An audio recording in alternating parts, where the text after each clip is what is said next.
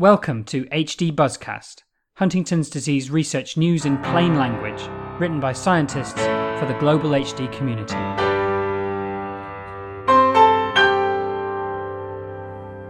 Hi everyone, this is Ed Wild in London, with a special edition of HD Buzzcast. It's an audio version of the presentation Jeff Carroll and I gave at the 2015 Huntington's Disease Society of America annual convention in Dallas. It's about an hour long, so make yourself comfortable, as Jeff and Ed talk about the very latest in Huntington's disease research and clinical trials.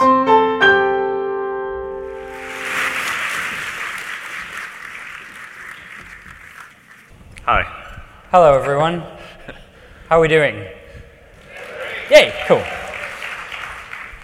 So, in your program, the talk is called Get on the Bus, and I'm not quite sure where that came from, because the talk that we are going to do is called Get Behind the Bus, which for reasons that will become apparent is a very important distinction.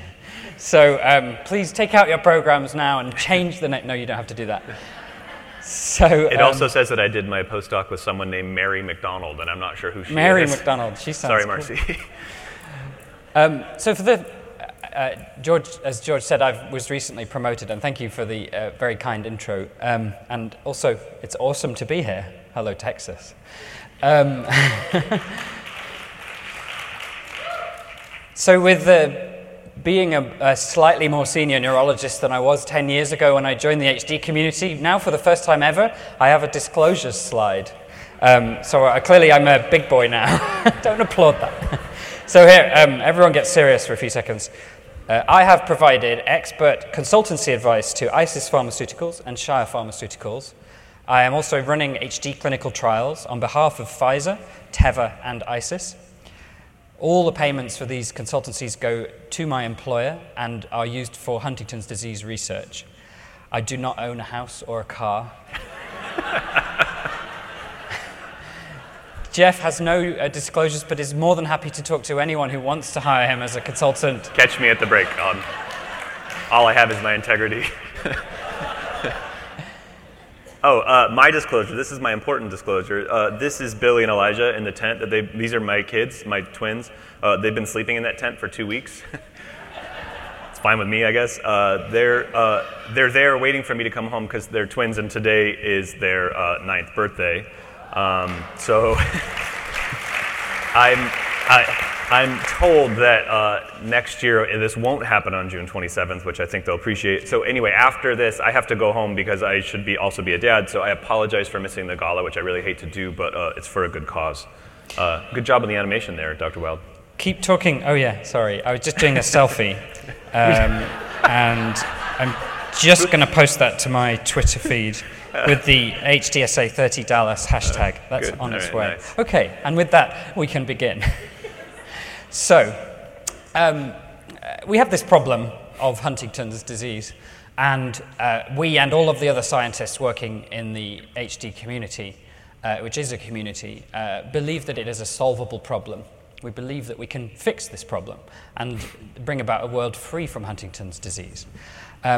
It's a big problem. It's like a mountain, and like this mountain, it's not quite clear how big the problem is. We won't necessarily know until we get there that we have reached the summit.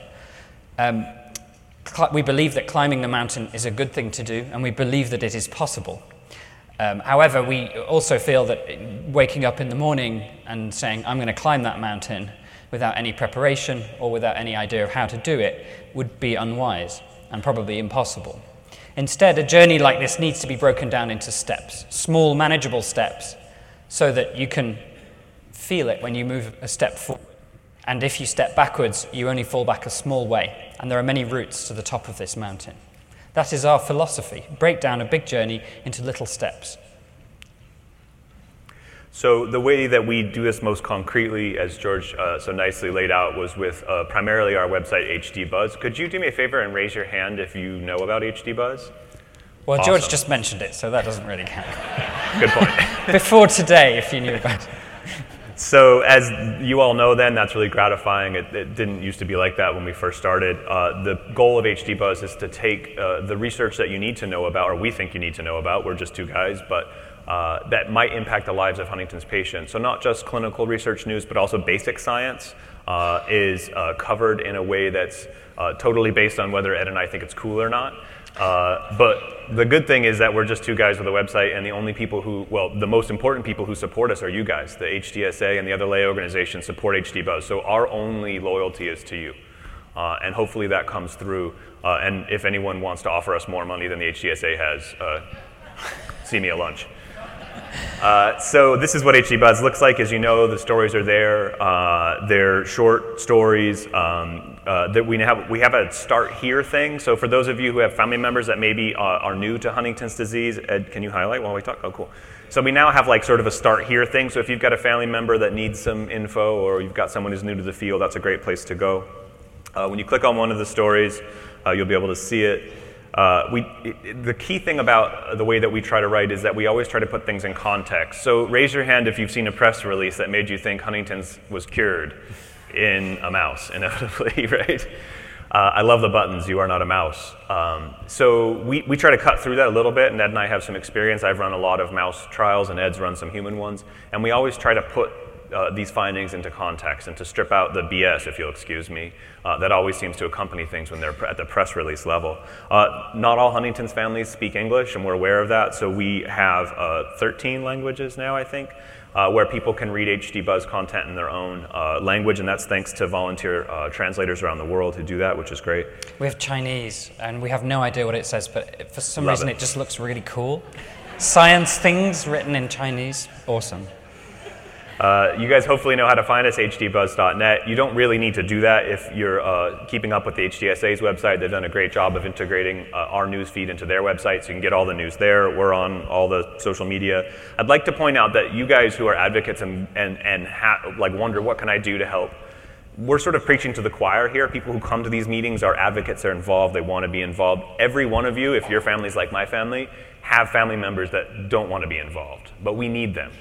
And one of the ways we can reach them is if you share on your social media, like stuff on Facebook, share our stories with your families, which includes maybe the family members who are teetering on the fence as to whether they're going to be involved or not. This is a great way to pull us in. So hopefully that's a way that you guys can involve your families.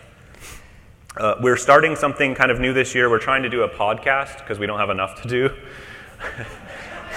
And we're going to try to get this to a monthly-ish. Don't say it. Don't say it's going to be monthly. We're going to do it occasionally.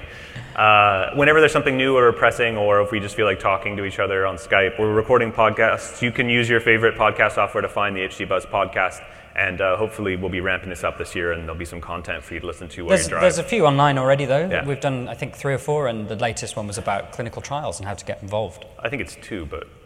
Feels like 4. That's anyway, what having a conversation with you is like.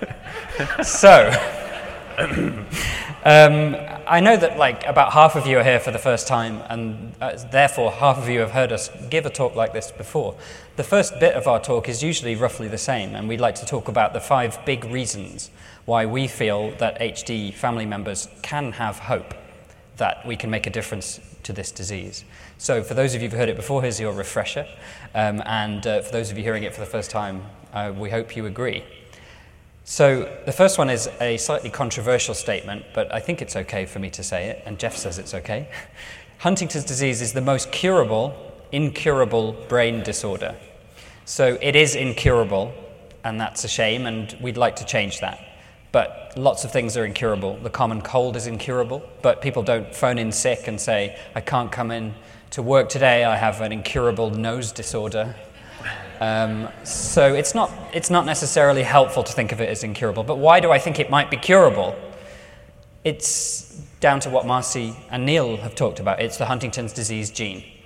Since 1993, we've known the cause of Huntington's disease, and it's the same cause in everyone. Everyone with that gene will get the disease. Everyone who has the disease has that mutation in that one gene. And that gives us a huge head start when it comes to trying to find treatments for this disease, because we know exactly what we have to do. We need to stop that gene from causing the problems that it causes. Alzheimer's doesn't have a gene. Hardly anyone with Alzheimer's has a known genetic cause. The same with Parkinson's, motor neurone disease. Everyone with HD has the same problem, and that means that we've spent the past 22 years since the gene was discovered figuring out what the problems are that gene causes. How does the gene cause damage? We've made mouse models, we've made cell models, and we know that those models contain the right gene. So we have this huge advantage, and that's why I think it's curable, because we have one problem, and we just have to solve that one problem. Another reason to be hopeful, we think, is the global HD community, which we're all obviously part of here. You saw Marcy's amazing, beautiful data on the genetic modifier study, and how many people were in that study? 4,000 and something in the end. We're on that one plot, and getting a population that size from a disease that's frankly pretty rare takes a lot of grassroots and organizations like the HDSA, HDO, and as well as working closely with clinical networks of physicians and people who work at clinics who know how to run trials, like the Huntington Study Group, the European Huntington Disease Network. Working together, these communities, we don't have to hope that they can. Marcy just showed us that they can work together and accomplish amazing, huge studies that are almost impossibly difficult to imagine when you sit and think how rare Huntington's is. And another thing I'll say personally, raise your hand if before this meeting you had heard of the CHDI Foundation. Good, this is great. Also, didn't used to be that way.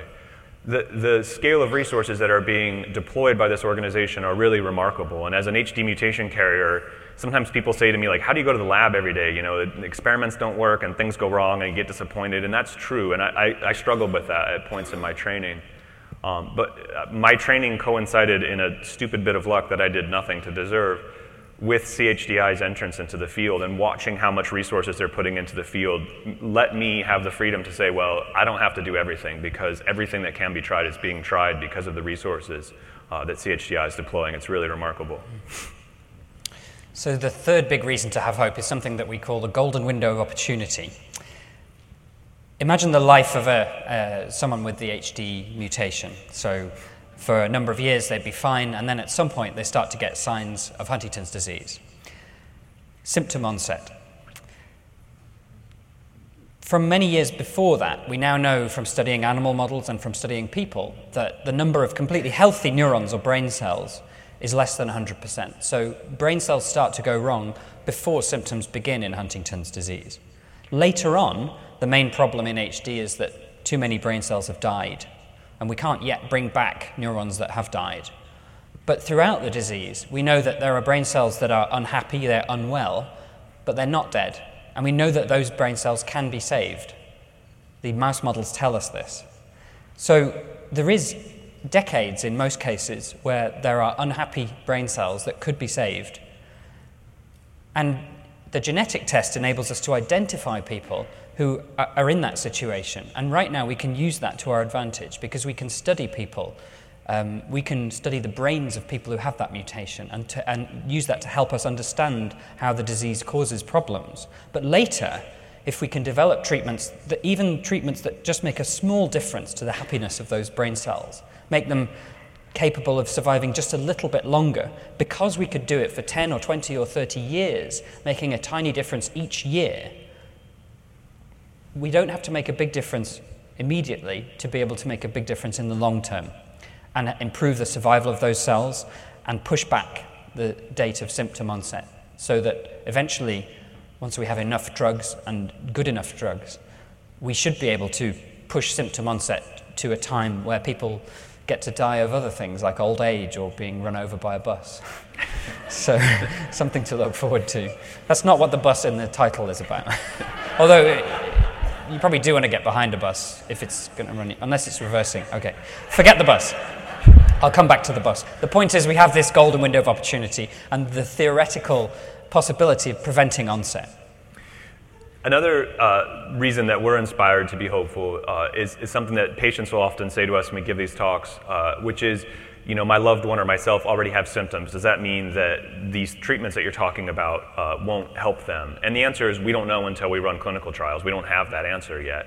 But there's good scientific reasons to believe that having symptoms doesn't mean it's too late. And there's a now quite old mouse study where a healthy mouse, depicted here by, what's his name? Michael. Michael, the mouse? I believe his name is Michael. I think you're right. So you can take a healthy mouse and you can switch on a little bit of the mutant Huntington gene. As we've talked about today, we can use the mutant Huntington gene to make mice have symptoms that somewhat resemble Huntington's, although we could talk about that later. And the mice get a bit sick. They have a mutant Huntington gene in their brain, they get sick, that's what happens to people, that makes sense. But using genetic trickery, which is not really possible in people yet, you could then switch off that mutated gene. So what happens to the mice when they've been made sick by a mutant Huntington gene in their brain and you artificially sort of shut it off? Well, you might predict they would just stop getting worse. But in fact, what actually happens is that they improve a bit. And this has been seen in at least 2 different independent experiments so far. This is mouse data, it doesn't mean anything until we see it in people, but it gives a really scientifically valid reason to hope that if we can design good drugs and give them to people who have symptoms, there's at least a good reason to be hopeful that we might be able to affect symptoms even once they're there. So right now, that's great in a mouse. How many times have we cured Huntington's disease? Mice, I know people get sick of hearing it. Right now, up until now, we don't have drugs that could do that, but hold this thought, we'll come back to it later in the talk. And so the fifth and final big reason to have hope before we move on to specifics is my slightly philosophical or perhaps soppy notion that science is cumulative. This is a glacier. I mustn't say glacier, because people will laugh at me if I do that. It's Texas, they'll probably kill you. So this is a glacier, and the way a glacier forms is that snow falls on top of a mountain, and no single snowflake can make a big difference to a glacier, but it is the falling of those individual snowflakes that gives rise to this huge structure that can literally move mountains. And that's how science works. So right now, while I'm standing here in Texas, there are people elsewhere in the US and in Europe and everywhere in the world doing HD research right now, people much cleverer than me, and there are lots of them. HD has attracted some of the world's cleverest scientists because we feel that it's a problem that we can solve. And today, we know more than we did yesterday, and tomorrow we'll know a little bit more than we did today. And from time to time, a huge snowfall happens, like Marcy's paper on the genetic modifiers, which is going to open up a vast avenue of research. So that's how science works, and it's happening right now. So we inevitably will make progress, and I think that progress will start to be felt soon by HD patients and family members. However, this is where we are now. As much as we're hopeful, we currently don't have any treatments approved that will modify the course of Huntington's disease. This is just a fact. So if we want to think about how do we solve that problem, we like this quote from Einstein. If I had an hour to solve a problem, I'd spend 55 minutes thinking about the problem and 5 minutes thinking about solutions. It's tempting sometimes to think, I want to cure Huntington's, let's go screen drugs, let's jump into the clinic, let's run trials.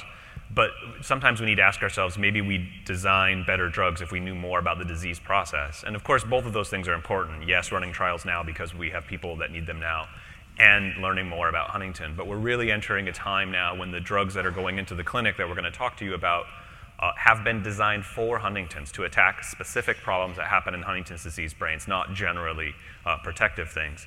These are compounds that have been tested before in Huntington's disease, in human Huntington's disease.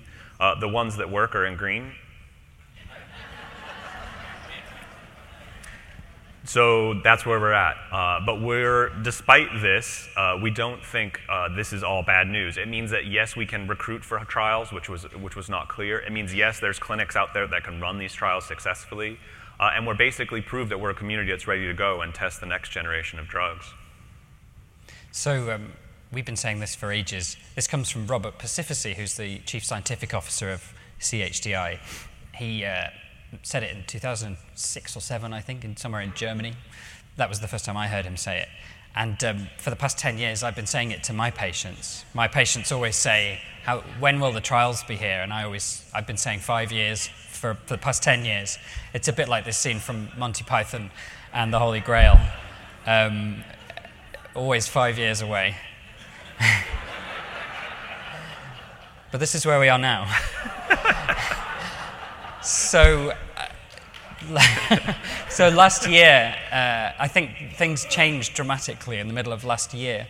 At this One HD meeting in Barcelona, 5 new clinical trials were announced of drugs essentially designed to target known problems in Huntington's disease based on those 22 years which is the equivalent of those 55 minutes that Einstein was talking about. So now we're in a situation where we have loads of clinical trials of really promising drugs designed to treat specific known problems in Huntington's disease. So usually we talk about, in the second part of our talk, we talk about, these are some things that are happening soon, or these are drugs which will be reaching clinical trials maybe in the next couple of years. We're changing that. We now are going to talk mostly about trials that are happening now that some people in this room, and certainly people that you know, can help us to get done. The first of these trials is a trial of a drug that has yet to get a nice name. But the trial itself has a nice name, which is the Amaryllis trial, which is being run by Pfizer. And this is with a drug that inhibits a little enzyme called phosphodiesterase 10, which I'm sure you're all familiar with. So this is what this is about. Huntington's disease is about the breakdown of communication between cells in the brain, right? One neuron sends a signal to another neuron. It's how the brain works. And in Huntington's, we have the outer crinkly part of the brain, the cortex, and it talks down to a deep structure in the middle of the brain that's been talked about today, which is the striatum. And that communication from a cortical neuron to a striatal neuron, one brain cell talking to another one, happens when one releases neurotransmitters, signals. And that communication breaks down in Huntington's early and progressively. It gets worse as the disease gets bad. We can see that in mice. And this is an actual microscope picture. No, this is a cartoon. This is what this looks like, basically. This is what you need to know. A signal comes in from one neuron, it lands on another one, and inside of the second neuron, that signal is amplified. And those second messengers, we call them, these signals that are amplified within the cell, have to get cleaned out so the next message can come in. And that clearance is done by Pac-Man, PDE. Pac-Man comes in and clears out those second signals. And for reasons that we can talk to you about for a really long time, but you probably don't care about, we think that if we block Pac-Man, Huntington's brains will get better. It looks really great in mice, and obviously we don't know how it will look in people until the trial happens, and that's what the Amaryllis study is all about. This study is recruiting in North America right now. It needs patients. There's the name of the drug. If someone wants to write down PF254, you guys really got to come up with a better name, Pfizer, for this drug. They will if it works. Yeah. You can read about it on an HD Buzz story. We've already written about it, so have a look there. It's a trial designed to look at whether this drug improves movements and cognition, so thinking in patients, which, as we all know, is a big problem. It's happening in Europe and America.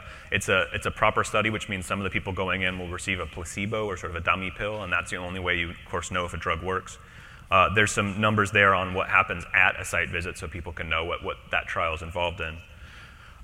So actually one thing to add about this trial is that, and I know that lots of people, one thing that puts people off trials is the idea that they would spend a year or whatever of their life taking a dummy pill. And that would be a waste of a year. God, I've always wanted to be able to do that to Ed. Hi. Oh, I'm back. It was a lovely time. Really? Time up? So the idea of taking, it was a placebo microphone. I see the problem.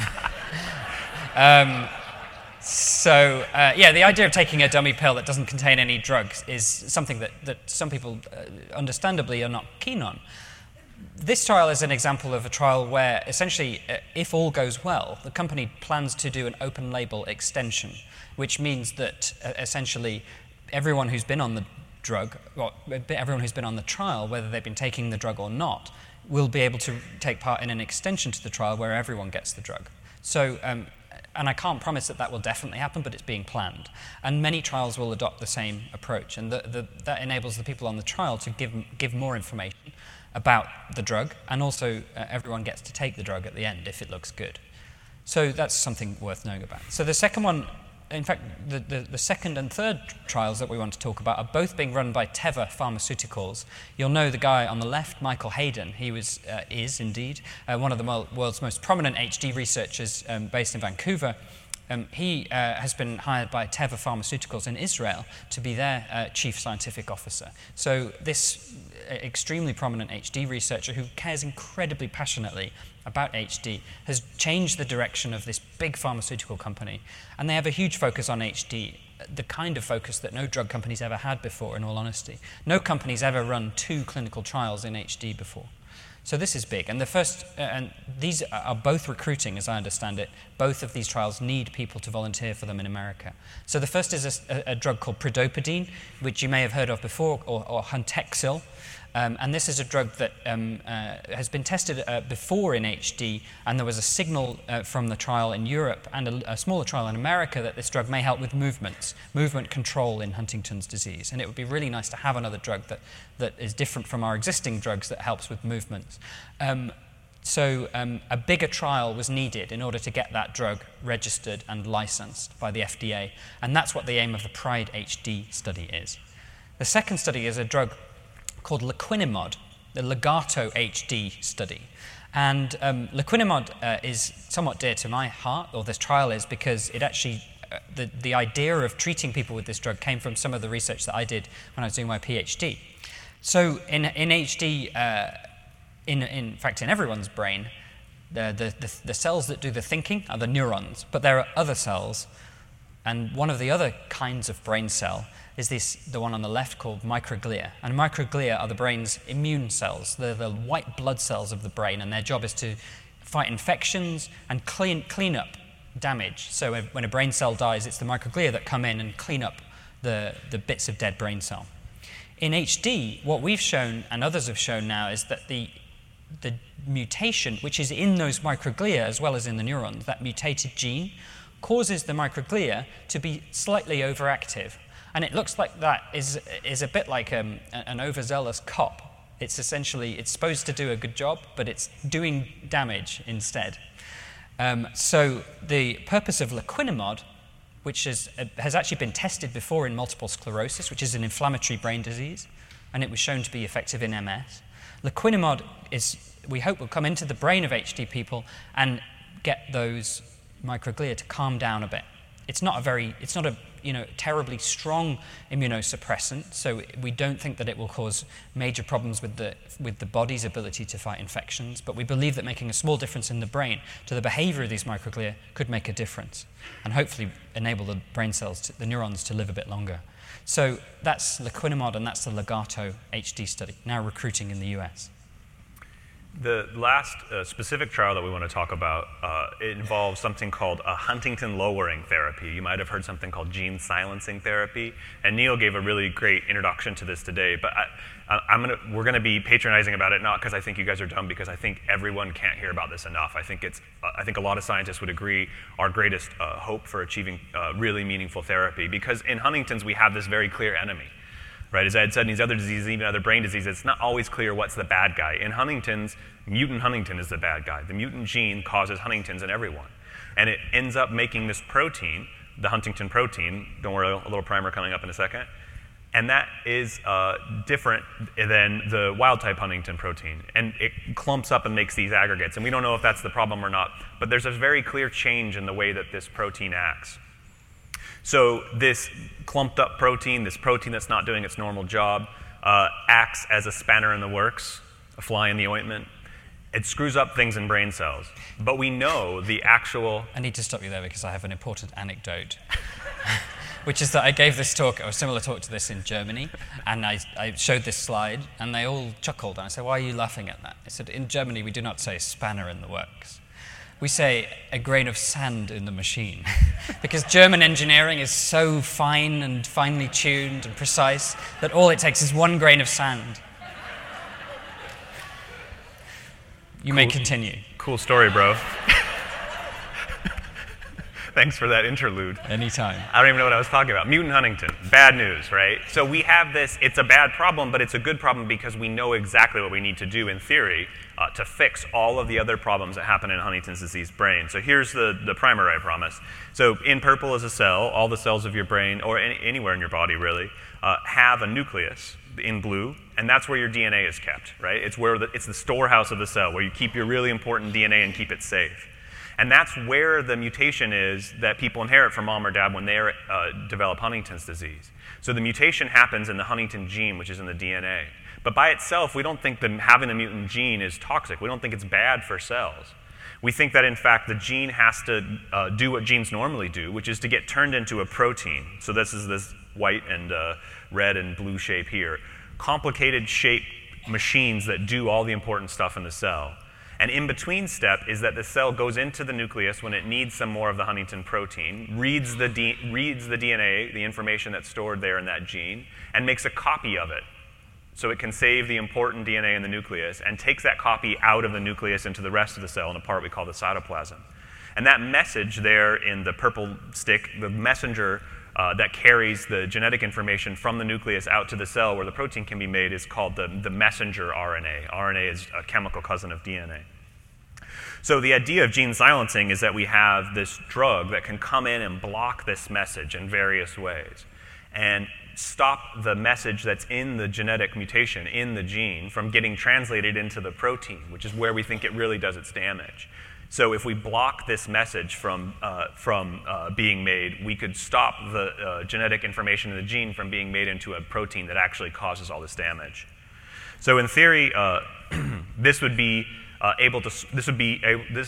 us to develop drugs that would enable us to switch off specific genes, like the Huntington gene, for example. So gene silencing has been tested now many times in lots of different animal models of Huntington's disease. And without editing any missteps out, I think it's fairly safe to say that pretty much every time it's been tested, it's done what it's supposed to do, and it has shown itself to be effective. So you can take pretty much any animal model of Huntington's disease that produces that mutant protein, give it a gene silencing drug, delivered appropriately, and as Neil has mentioned, there are issues around delivery, which we'll come back to. And very often those animals actually get better, like when the gene was switched off with that genetic trick. But this is switching it off with a drug that could be given to humans. That was first achieved in 2005, and since then, huge progress has been made. So these are some scientific papers reporting on some of the important steps that are necessary to take that drug from mice into humans, testing in large brain animals like monkeys, and showing that those monkeys didn't die, their brains did not explode. I have an interlude. Say again? I noticed that you highlighted your own research when you were at yours, but there's a really important paper that was missing from that stack of papers. Oh yeah, look at that. First author, somebody named Carroll or something? Anyway, we're both biased, is the point. Never heard of him. So it takes a lot of approaches. It takes a lot of labs. As Neil said, there's all these different silencing approaches, and it takes different levels of expertise. It takes people like me who know how to play around with mice, people like Ed who know how to play around with patients without hurting them, companies that actually know how to fund and develop drugs and get trials run. It takes a lot of effort at a lot of different levels, and all of that effort has been happening. It may not be obvious to everyone, but a lot is happening in a lot of different places around the world. And the race is on, basically, to bring these drugs into humans, which is why we want to focus briefly on one trial which is going to be starting soon. If you look in your programs at 4:15 this afternoon, you'll see that there's a research session that Frank Bennett from ISIS Pharmaceuticals is going to be talking at. If you can, I would urge you to attend that session, because ISIS is very close to bringing this drug to humans. I know what you're thinking. It's not a good time to be called ISIS. Okay, let's just say that. They're hoping to reclaim the brand for the good guys. ISIS was a goddess, Egyptian goddess of healing. And so it's a good name for a pharmaceutical company. It's not a good name for a terrorist organization. Maybe we should call them and they should change the name. Their name. Yeah. I mean, I have a number of recommendations, but one of them is that they need to change the name.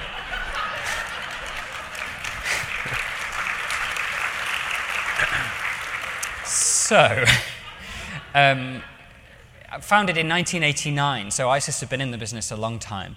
I asked Roby from CHDI what year they started to collaborate with ISIS, and then I didn't change the slide. It was actually 2006 that CHDI started their collaboration with ISIS Pharmaceuticals. In 2013, drug giant Roche, one of the world's biggest pharmaceutical companies, pledged $360 million to Pharmaceuticals' Huntington's disease drug development program.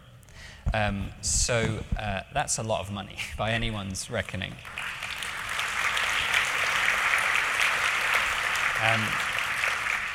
That is certainly enough money if the drug works to get it licensed.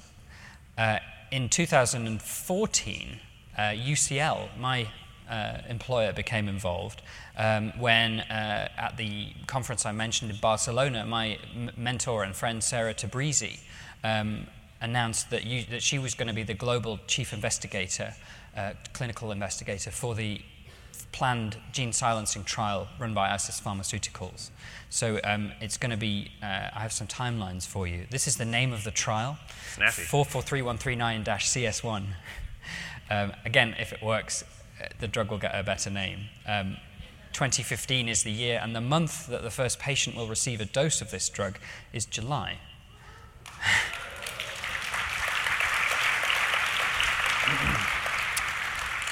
Which almost seems quite soon. So this is very different from 5 years, right? However, a number of important caveats which I will come to. So the drug does have a nickname, HTTRX. It is what is known as an antisense oligonucleotide. That means a single strand of chemically altered DNA. And it does what Jeff has described. It sticks to the Huntington message and switches off the protein. When this is tested in animal models, it produces roughly a 50% reduction in the amount of the protein in the surface of the brain, the cortex. It's been tested in monkeys at much higher doses than would ever be given to humans, and there were no toxic effects to the drug. So that's good. In the monkey brain and in the brain and nervous system of large animals like pigs, the drug lasts about 3 to 4 weeks. However, interestingly, the effects of the drug outlast the presence of the drug. And this comes back to this golden window of opportunity and the idea that the brain cells are unhappy, but they want to recover. It seems that in the animal models at least, the brain cells do recover. All they need is a little bit of time without the drug, without the mutant protein on board, or with less mutant protein to deal with, and they can actually claw back some of the time that they lost when the mutant protein was wreaking its effects. And the clinical benefit may last even longer than the reduction in protein. And this gives rise to the idea of a Huntington holiday, which I think is a really lovely idea. The idea that you get this injection and it lasts several weeks, but you give your brain cells a Huntington holiday and they come back from it refreshed and invigorated. I think that's a lovely thing to be hoping to give to people. So, a couple of downsides. This drug would not work as a pill. If you took it as a pill, it would be dissolved by the acid in your stomach. Even as an injection, it wouldn't get into the brain. And Neil talked about some of the problems getting drugs into the brain from an injection. So the way that we can run this trial now is to think about the spinal fluid, the cerebrospinal fluid, which is this clear fluid. It's red on the diagram, but it's clear in real life. Looks like gin. So this is fluid that's produced by the brain, and it surrounds the brain and spinal cord. I like how every clear fluid is gin. Yeah, I certainly can't think of another clear fluid, a very common fluid that looks like water. Gin. Very routinely in neurology, we can stick needles, small, almost painless needles, into the base of the spine and collect this fluid, and that's known as a spinal tap. We also call it a lumbar puncture. It's very commonly done. I've had 2 and they were fine. It honestly hurt less than having a dental anesthetic. So it's very well tolerated. You might want to close your eyes if you're a bit squeamish though. So this is from the film The Theory of Everything about Stephen Hawking, and Eddie Redmayne, who went to Cambridge and also studied motor neuron disease at the hospital where I worked in order to prepare for his role in the film. Halfway through the film, he has a lumbar puncture. So this is actor Eddie Redmayne simulating a lumbar puncture. Tiny needle, gently going in, didn't feel a thing. And then you take out the thing from the middle of the needle, and it's usually quicker than this. This guy's very slow, and the fluid drips out. So that's Eddie Redmayne having a lumbar puncture, and if he can do it and I can do it, then so can you. This is me. This is a very rare sight. This is a neurologist wearing scrubs. This hardly ever happens. This was me in November.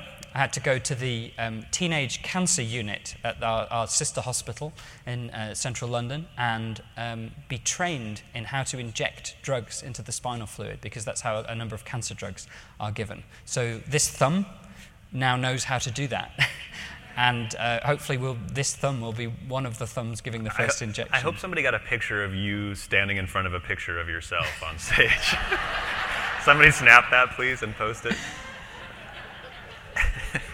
So, pause for a moment. This drug has never been given to human beings before, so it's a first-in-human trial. And this is Yuri Gagarin, first man in space. And that's kind of what the people who volunteer for this trial will be. They are taking a risk, an undeniable risk, that we don't know what the effects of this drug are in the human brain. It's as safe as it can be, but we don't know it's safe. And people like Yuri Gagarin took a risk for humanity on behalf of other people, and that's what this trial is about. So you might say, well, that sounds pretty scary, but we have good reason to believe that ISIS knows what they're doing in this regard. Huntington's disease is not the first neurological disease they've worked on. They've had a number of successful clinical trials in other neurological diseases, including in a horrible disease called spinal muscular atrophy. And the worst of the kids who have this disease seem normal, start to meet milestones developmentally, and then start regressing, and in fact, in the worst form of the disease, die at a very young age from not being able to breathe. The problem is in the brain, and ISIS has a drug which is not the same as for their Huntington's drug, obviously, but chemically very similar. And it has to be delivered in the same way, because again, it has to get into the brain. And so they've delivered this to kids with spinal muscular atrophy, and over 100 kids have been dosed with the drug, this particular spinal muscular atrophy drug. It's been safe. They haven't had adverse events that they would have to report if there was. This is a hard disease. Kids are dying. I mean, this is a terrible disease. And you almost never see improvement. And the kids that have been dosed so far, actually, there's been some really exciting signs of clinical improvement. In fact, there was a press release from ISIS just very recently, last month, saying that, in fact, they've now increased the survival of these kids, which as far as I know has never been done in SMA before. So the point is, we're not SMA, that's a different drug, but ISIS has experience in very tough clinical situations with very similar drugs. And this is a really, really exciting opportunity for the community.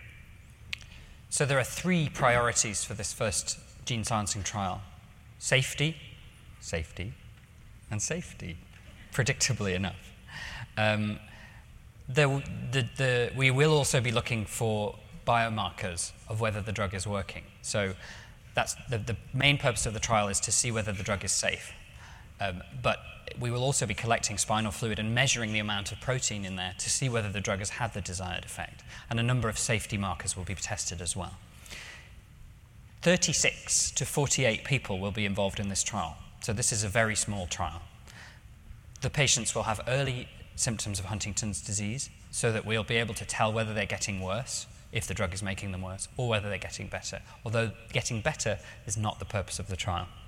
It's being run, the lead clinical site is UCL in London. The other sites, of which there will be 5, will be in Canada and Europe. And don't be sad about that, because there will be other trials hot on the heels of this one. So I'd be happy either way, to be honest. We all thought the trial was going to start in America a couple of years ago, and I was happy with that. I was happy for you guys to test it on our behalf, make sure it's safe for Europeans to take. Turns out it's going to be the other way around, and I'm very happy about that as well. We are happy to test the drug for you guys. And then the bigger trial is, it may well involve sites in the USA. The approvals are all going through. Many of them are in place, and so the trial is ready to begin. So from the point of view of the people taking part, each person will be involved in that trial for 7 to 8 months. They will have 4 injections of the drug. Intrathecal means into the spinal fluid at the base of the spine. Injections every 4 weeks. And several different doses will be tested. So we'll start at the lowest dose and gradually work up to higher doses. Lots of assessment. So these people are going to be busy. They spend multiple nights in hospital being observed. They'll have MRI scans, EEGs, blood tests, and so on. From start to finish, the trial is expected to last roughly 2 years. So starting next month, and it will probably run to the latter half of 2017. It may stop early if there's a sign that the drug is dangerous. Broadly speaking, with these trials, no news is good news. And as I say, there'll be a number of interim analyses planned to see whether there is a safety concern or indeed whether the drug is doing unexpectedly well. So one thing people often ask us is this the trial that's going to get this drug approved? And remember, small steps. I think the answer is no. No matter what happens, even if the drug is safe, that we have to test in a bigger cohort of people, a bigger group of people to figure out if it's effective. As Ed said, the priorities and the goals of a so-called phase 1 study, this kind of study, is just to see if the drug is safe. And of course, we're also going to look and see if it helps symptoms, and maybe it will, but it's not properly powered for that. So even in the best case scenario, this is not the last trial. So people need to set themselves up for realizing that this is the first step on a path, but it's a step that's being aggressively pursued by everybody involved. So we have to run bigger trials to get the drug licensed. Initially, as Ed said, the trial's being done in people with early Huntington's for good reason, but people with later stage deserve help too, as we all, I think, believe. And so you'd ultimately like to test this in people with more advanced disease. It's an interesting graphic. Yeah, the graphic's looking nice, weird. Very I'm informative. just going to get rid of that. So we want to test it, yes, in people who have later disease, and ultimately, all of us, me included, mutation carriers would like to have drugs that would not just cure Huntington's disease, but stop us from getting it. And so you could imagine trials in future, if this works in early HD and it works in later HD, with doing this in pre-symptomatic people, which I would sign up for personally. As technology improves, hopefully as this goes on, maybe delivery will get better. Some of the things Neil talked about might come to the clinic. And in fact, as Neil said, there's different methods for doing this gene silencing. And maybe along the way we'll learn that one of them works better. And that would be great because it will mean it works better. Oh, we have to have the bad graphic again. Yeah, okay. So one thing that to think about, which is also moving towards clinical trials, as in the company behind it, Shire and Sangamo, and Neil mentioned this as well, are thinking about how to take their drug to a trial, is this idea of zinc finger gene silencing. So zinc fingers are these proteins that contain zinc, which can stick to your DNA. So remember, the ASO drug that's in the first trial is going to stick to the RNA. Zinc fingers stick to the DNA. They don't look like a robot finger. This is purely for illustrative purposes. So they stick to the DNA, and then they reach back and switch off the Huntington gene. And so they stop the first step in the process rather than the second step. So the mRNA, the message molecule, is not produced as much, and the protein is not produced as much. And one of the cool things about this zinc finger approach is that it can be used to selectively reduce the levels of the mutant protein while leaving the normal or healthy protein relatively untouched. The human trial that we are starting next month actually lowers both proteins by about 50%. And we think that's safe. We are about to find out. The zinc finger only switches off the mutant protein. And on the face of it, it's a more difficult thing to do, but on the face of it, it's a cleaner approach to the problem. So that zinc finger drug may be in trials in the next few years, and they're certainly thinking hard about how to run those trials. So what has this got to do with a bus? Jeffrey. We promised some discussion of bus, which I know you're all really excited about.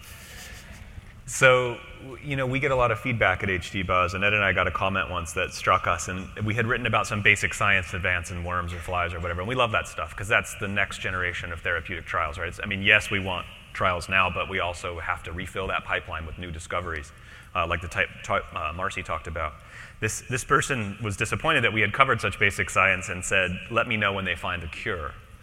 As in, call me when you have a cure, don't bother me until then. I don't know why they were on our website then, frankly, but anyway, they were unhappy with, I think, the pace of research. And I think this person is sort of like this girl here sitting and waiting for the bus. And it's always they, let me know when they find the cure. I don't know who they is. They is us. You guys. Right? It's scientists working together with clinicians, working together, most importantly, with community members. And if all of those things don't work together, clinical trials don't happen, and we don't develop therapies for Huntington's disease. So we can't sit and passively wait. In fact, this is what our title was supposed to be. Get behind the bus. On the bus is the wrong place to be. Get behind the bus and push, because all of us need to be involved. And I know it can feel sometimes like whatever your personal ability is small. I'll tell you again a personal story. I was really sure when I first started working in Huntington's that I was going to go into a lab and show everybody, and my personal connection would motivate everyone. And in fact, I got there and I got motivated by people. Scientists are working really hard, and every one of them, no matter how big they are, can only do a tiny piece of the puzzle. So in my own lab, I've picked a strange little piece of the puzzle to work on. I'm only putting one hand on the back of the bus with everybody else, and I'm okay with that because I realize that that's what everyone's doing. And it involves all of you. Everyone in this room can do some part of the pushing of this bus. I would now like to embark on an ill-advised sports metaphor. You're very sporty. Look at me. So to me, this is an American football team, but I think you guys would probably call it a football team. I believe it is the Dallas Cowboys. This team is huge. There's like 100 players on this team. And from that 100, as I understand it, at any one time during an American football match, only 11 players can be on the pitch, right? You're laughing, but I think that's correct. So when one of those 11 players from this huge squad scores a goal, everybody celebrates. The goal belongs to everyone. It's called a goal, right? Yeah. Okay. Yeah, touchdown! fine. It's a touchdown! It's not a goal. Just keep going. Touchdown. Okay.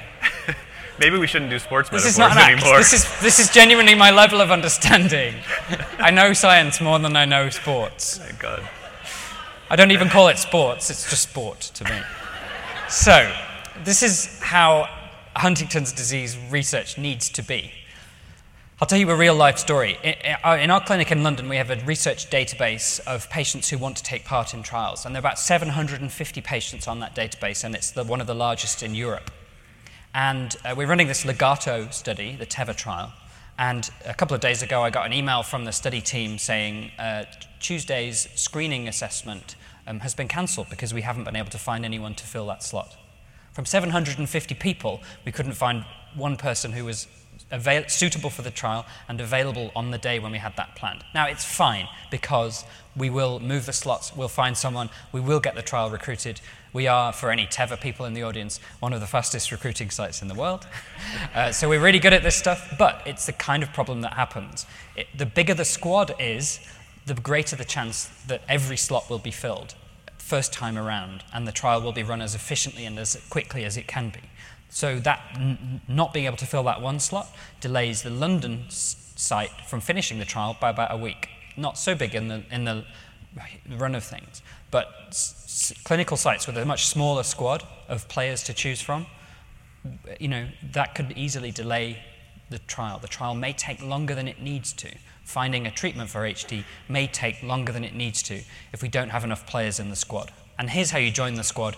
Take part in the Enroll HD study. If you are in this room, you are eligible to participate in Enroll HD. It's the world's first ever global roster of Huntington's disease patients and family members and people who are not from an HD family. And as has been said already, you don't have to have a genetic test to take part in Enroll HD. A test is performed as part of your participation, but the result is kept in a secret database and is not revealed to you or to anyone at your clinical site. So no one will be able to tell you the result, even accidentally. If you tested, that's also fine, you can take part. If you have symptoms, you can take part. If you're not at risk, if you're a partner or spouse or friend of an HD family member, you can take part in Enroll HD as a healthy control. So everyone can do it. If you don't want to do it or you can't, tell someone else about it.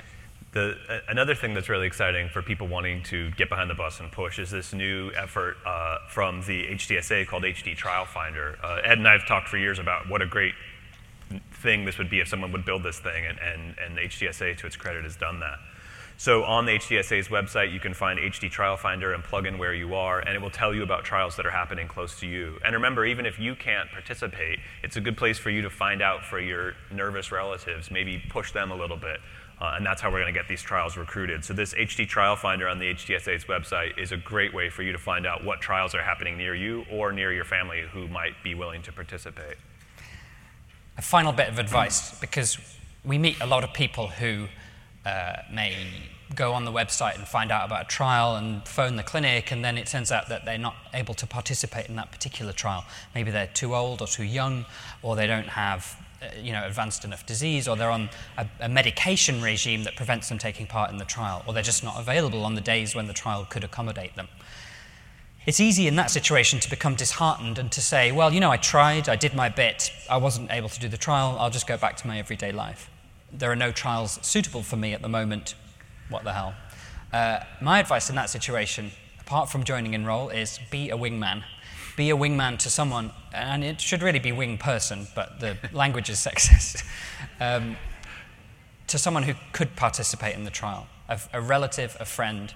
Tell someone about it. Help that, put that person's details into Trial Finder and see if they might be suitable for the trial. Drive them to their research visits. Help them to complete their dosing diaries. Help them to take part in their enroll visits. Be a wingman. We can just watch this for a few cycles until we're all feeling completely motivated. Okay, so I think we are nearly at the end of our talk. Oh goodness, I don't know how that got there.